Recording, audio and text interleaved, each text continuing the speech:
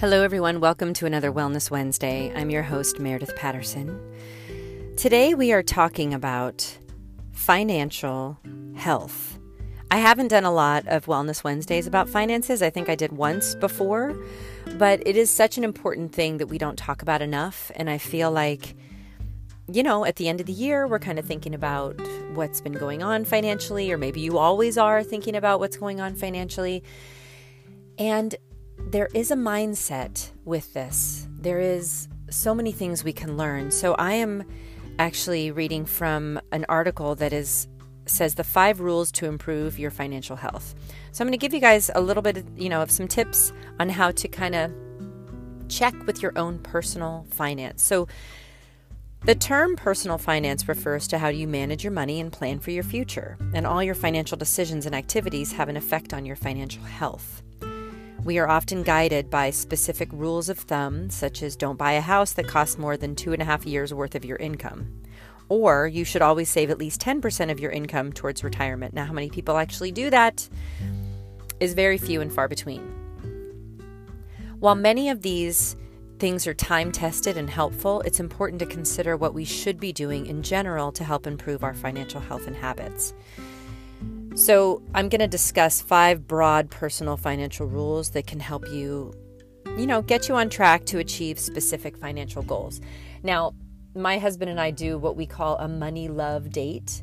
And we actually, there's actually a really great money love course that I believe Kate Northrup does, and we love it. And it's something where we sit down every week, and sometimes we miss some weeks. I'm not going to say we're perfect, but we sit down and we talk about money, and we talk about where we are, and we talk about what we need to do, and we go through, important documents that we need to fill out and make sure that we have, our insurance and all the things that we need for life.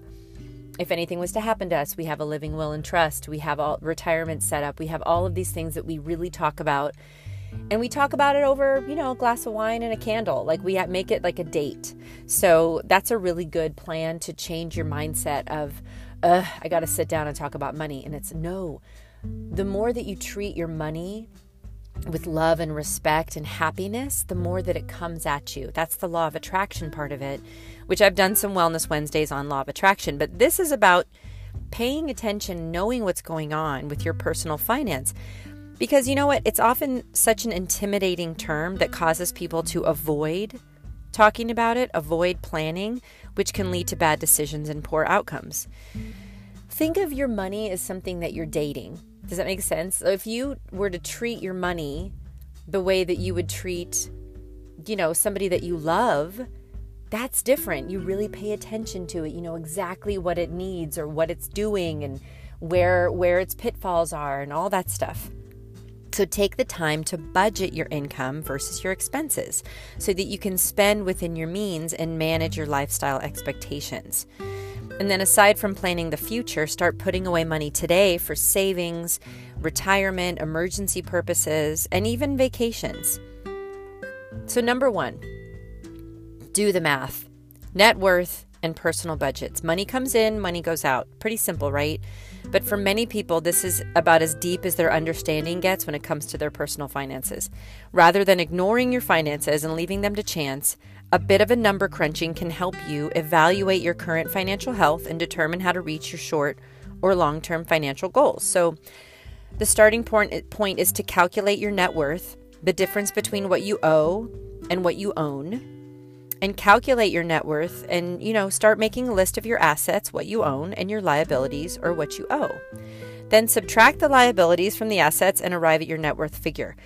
My husband and I love Mint. We use Mint. There's an app and there's also a website, and we have all of our assets and all of our everything in Mint. And it's awesome because it calculates it for you and you can see everything and see where you are.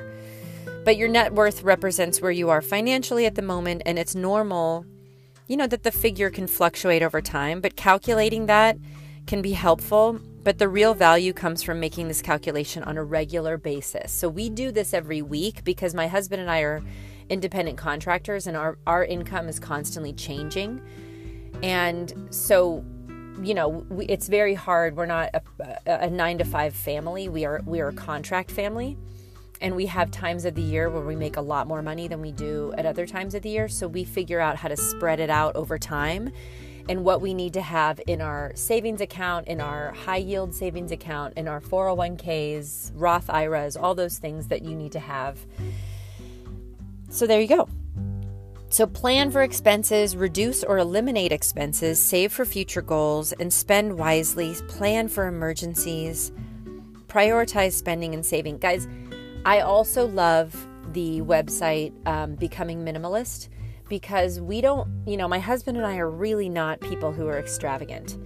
Even this is really like something that I really believe. And when I become somebody who has a lot of money, I really want to continue to keep this mindset. We don't really just spend and buy stuff because we want it. We go, do we need this? Is this something we need? Even our kids' toys, we look at them and they don't play with half the stuff. So we go through every, 3 months or so, the boys and I and my husband, we go through everything and we go, what do we need? What do we want to keep? What do we want to give away? And we have tubs and bags of stuff that we give away. And it feels good because then we go to the thrift store and we donate it, and we know that it's going to go to someone who will see it on the rack and really need it and really need to take it home with them, if that makes sense. And it's a good habit to get into. So going into this, there's a lot of, I'm going to put this article, the link for this article for you guys to go through all these steps on this Wellness Wednesday show notes, okay? So once, you have figured out the math of what's coming in and what's coming out. Number 2 is to recognize and manage lifestyle inflation. So what does that mean? So as people advance in their careers and earn higher salaries, there tends to be a corresponding increase in spending, a phenomenon known as lifestyle inflation. So even though you might be able to pay your bills, lifestyle inflation, I love this term, can be damaging in the long run because it limits your ability to build wealth. Every extra dollar you spend now means less money later and during retirement and for those vacations. And you guys, a lot of people, and nobody really talks about money, but most people are living like outside of their means. They're living on credit. And for somebody like myself, in my book, you guys, this is not news, I filed bankruptcy because I was living on credit as well. I did that and I took a chance on myself. I took out actually business loans on myself via credit cards, because when you're an actress, nobody's going to give you a business loan to launch your business. And if you want to do pilot season like I did, and you had, no money really to invest in yourself, the investment is a credit card. And I thought, this is going to pay off when I get that TV deal, which I got really close to getting a lot of massively life-changing deals that were like $250,000 contracts. So would you have done the same thing in your business? Probably. Do people do that in their business a lot? Yes. But some people, they get into overspending on their credit cards because they want to buy a lot of shoes or whatever. And I'm not judging anyone. All I'm saying is that most people don't live within their means. Most people try to keep up with the Joneses. Wherever they are, they're trying to get that new car, that new house, that bigger house. That's where Becoming Minimalist is such a great, it's a great website to kind of check in and be like, why are you really needing this? And really kind of holistically going back to the basics as to like, why do I need more clothes? Why do I need, in my mind, I need it. But really you wear 30% of the clothes you own. And that's another phenomenon and an amazing experiment that this woman had done. And I'm paraphrasing because I don't even know the exact name of the experiment, but I think it was she wore the same 6 outfits for a month. And I think she just she wore the same jeans or something, and she kept moving around her top and her and she really wore only 30% of her clothing, and nobody noticed, you guys. Nobody noticed, she said. And maybe it's that she's got really great friends who don't, because I know some people who they'll look at your outfit and they'll be like, what are you wearing?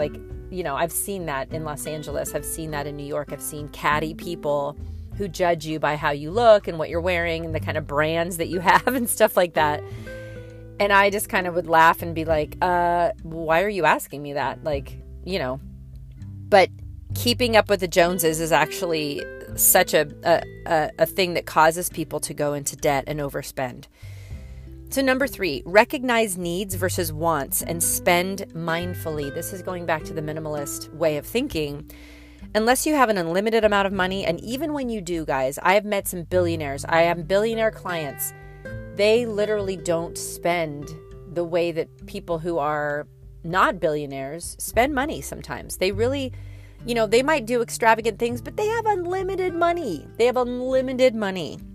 It is your best interest to be mindful of the difference between needs and wants so that you can make better spending choices. Needs are things that, you have to have in order to survive. Food, shelter, healthcare, transportation, a reasonable amount of clothing. Conversely, wants are things that, you would like to have, but that you don't require them for survival. And start saving early, you guys. I know that this is something that I was not really taught, to build and maintain an emergency fund, all of these things. You guys, the bottom line, I could go on. And again, I have the link for this in the show notes.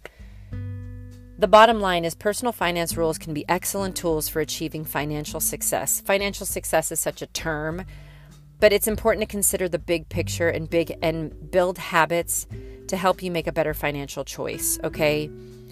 And this is also something that your children are watching you do. And I know growing up in a household where money was, most people's households, there was a lot of fighting with money and there was a lack of money.